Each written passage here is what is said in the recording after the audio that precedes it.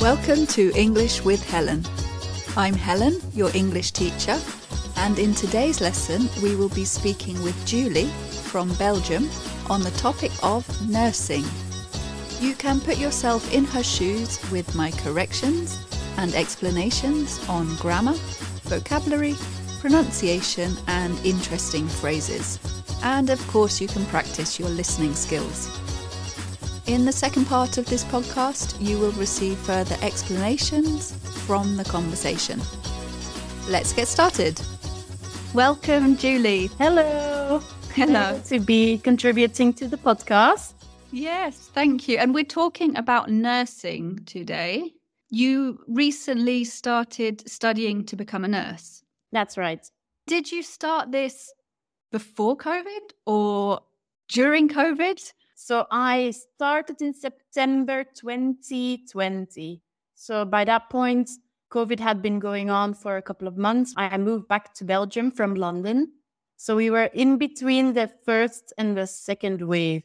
People might think it's a bit of a strange decision to get into nursing during COVID. What prompted you to do that? So I had been actually thinking about a nursing degree prior to COVID. So in a way, COVID wasn't really what pushed me from a medical point of view, but it did push me towards the degree because, like a lot of people, I was put on furlough. So I was at home with no job in a time where you couldn't really go out and meet people. And it just made me wonder if I still liked my job, if it still gave me enough satisfaction. And that's when I decided I'd pursue nursing. But actually, the idea probably first came to me about 4 years ago when my father-in-law was really ill and I spent a lot of time with him in the hospital. Was it that you enjoyed taking care of somebody, or you felt that that was something that you were particularly good at? What was it about that experience? It was probably a bit of both. So I was working as a project manager before and I was okay at the job, but I never felt like I really enjoyed it.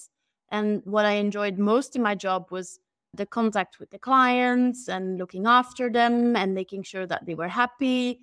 And then when I spent a lot of time with my father-in-law in the hospital, I just remembered looking at the nurses and thinking like, oh, this is a job where actually you don't have any sales goals or pressures from companies. I just remember thinking like, this is a job where I can solely focus on the people. Yes. Changing your life, moving back to Belgium. After how many years were you in London? 8 years. 8 years. Yeah. Was that a difficult decision to make? Yes, it was very difficult. I loved living in London, and I think what kept me there was just some of the really good friendships that I built over the years, and I did enjoy my job a lot, people-wise. So it was difficult, but I think at the same time, this is where COVID kind of gave me another push that I needed to move back, because I realized quite early on that it would be a long-term thing and that I wanted to be around my family more. And then it all just kind of like fell into place because I moved back. I didn't have a job here. And I thought maybe now is the time to start the degree. How long is the degree? It's 4 years, so it's quite a long degree, but it has a lot of internships. The internships are in different areas. Yes, so I've done one internship in an elderly home. So that's where we started because you learn a lot about basic care. Again, COVID. It was exactly at that time when care homes were being hit hard and not getting the right support. What was your experience with that? So I think I was lucky because by the time I started my internship, a lot of the older people have been vaccinated already. So for them, the situation had calmed down a lot. But I could sense that they were all very lonely because they'd realized how long it had been since they'd seen their families. Some of them were really withdrawn and weren't really interacting anymore. It's the side effect of having restrictions. You don't want to be cut off from people. You don't know how long you've got left. You want to live and see the people that you love. Yeah, exactly. Because I remember having a conversation with this lady, and she also said, like, we don't really want any of these restrictions that they put in place to protect us, but actually she'd much rather have a couple of nice months with her family rather than years of isolation and uncertainty. But by that point, the situation there had calmed down a little bit already. I had been vaccinated as well, so I wasn't worried about bringing it into the home. So I actually didn't really live through the heated time, I think, in nursing. Did you see, though, people affected by COVID in the nursing home? So actually, my internship there was about 6 weeks, and we didn't have a single infection. Oh, really? Yeah. This was just after the first round of vaccination. So I think at that point, the wave had already passed through the elderly population. Of the internships, which one is the one that you've liked the most so far? Oh, okay. So far, I've done the elderly home. I've worked in surgery wards in a hospital. That was quite interesting. And now I'm actually doing an internship in home nursing. We do medication, injections, elderly people. We help them to wash themselves, put on clothes. I like it because there's a sense of independence. And maybe that's the downside of it as well, that you're not really working in a team anymore, but there's no one looking over your shoulder. And in the hospital, I found it to be too structured almost. And then my next internship will be pediatrics. So that will be interesting. We'll do mental health. And I really like this about the degree, that they'll take you in a lot of different directions. Is it what you expected it would be, nursing? Yeah. I didn't think the theory behind it would be as broad as we've gotten so far. We get a lot of anatomy, physiology. It goes into quite a lot of depth. So I feel quite challenged, which is good. And even though they're not training us to be doctors, of course, but we are supposed to be able to recognize certain symptoms or what to do in certain acute situations. Have you had any, outside of hospitals, have you had to deal with any problem, any accident, any emergency? No, not yet. And I've not that I've been waiting for it to happen, but I would find it quite exciting, I think. If, say, I was on a plane and they'd say, like, is there a nurse? And I could be like, yes. They don't normally say, is there a nurse, though? They say, is there a doctor? Is there a doctor? Yeah, true. But one of my fellow students actually had it happen in a supermarket where a man just collapsed and she was able to perform the first aid and then call the ambulance. It's cool when someone can do that, because when you don't know what to do, it's kind of scary. Yeah. You must feel now confident. Would you be confident stepping in if there were an incident? I think I'd still be really, really stressed out. But I think I'd probably go into a mode of, okay, let's just do this, like an adrenaline mode. I suppose when you've done it a few times, your confidence builds. Yeah. But I've heard that there are nurses that have never had to do a resuscitation. Like my stepmom is a psychiatric nurse, and it doesn't really happen a lot that they have to resuscitate people. What's the most challenging thing, and what's the thing that you like the most? Well, the most challenging thing at the moment for me, it's the shifting between going to school and then having exams and then doing internships. It requires a mind shift every time, and it just takes a lot of energy. What I enjoy the most, just the contact with the people. And I've been getting a lot of chocolates from happy patients, and we see a lot of very lonely people, and you can tell that they feel a bit cheered up when you've had a conversation with them. You don't really need to do a lot to just make a bit of a difference. Well, I think you're doing an amazing job, and I think what's another positive thing about your story is making a change later in life. Yeah, it's never too late to make a change. Yes. Thank you so much for coming on my podcast. You're welcome. we're going to take a quick break, but make sure you come back for the second half for further explanations. If you'd like to dive deeper into the themes of today's lesson, go to www.englishwithhelen.com, where you can access the transcription of this episode, along with further explanations and practice, and also a short story putting everything you've learned back into a context. Welcome back to the second part, where we will look a little further at some language points from the conversation with Julie. The most obvious point to pick up on from this conversation with Julie is past perfect, the past before the past, and past perfect continuous, which is similar. Julie uses them a lot in this conversation.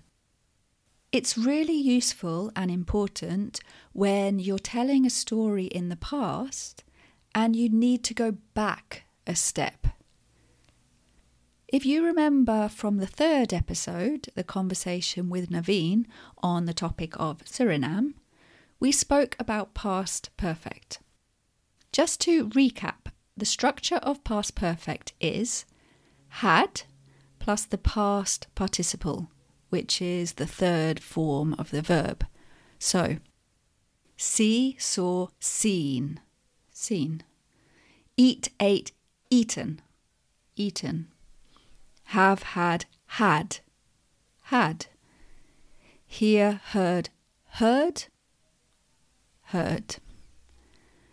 The example from the conversation with Naveen was, had you heard about Suriname before we met? We met in the past, and before that, had you heard about Suriname? I said I hadn't heard about Suriname before we met. And that's past perfect, the past before the past. Had or hadn't heard. Had or hadn't eaten. Had or hadn't seen. Had or hadn't had. Past perfect continuous is the same but continuous. Something you were doing, continuous, for some time before a time in the past. The structure is had plus been plus gerund, the ing form of the verb. I had been waiting for half an hour when the bus finally arrived. The bus arrived in the past.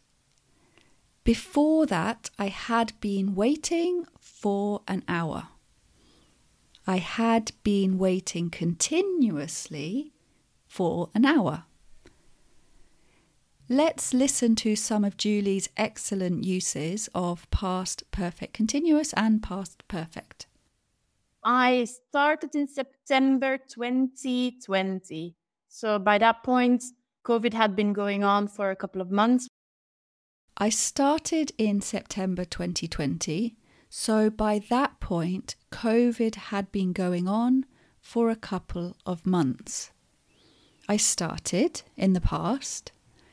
Before that, COVID had been going on for a couple of months. So I had been actually thinking about a nursing degree prior to COVID. The word order isn't right here. It should be I had actually been. Actually should go between had and been.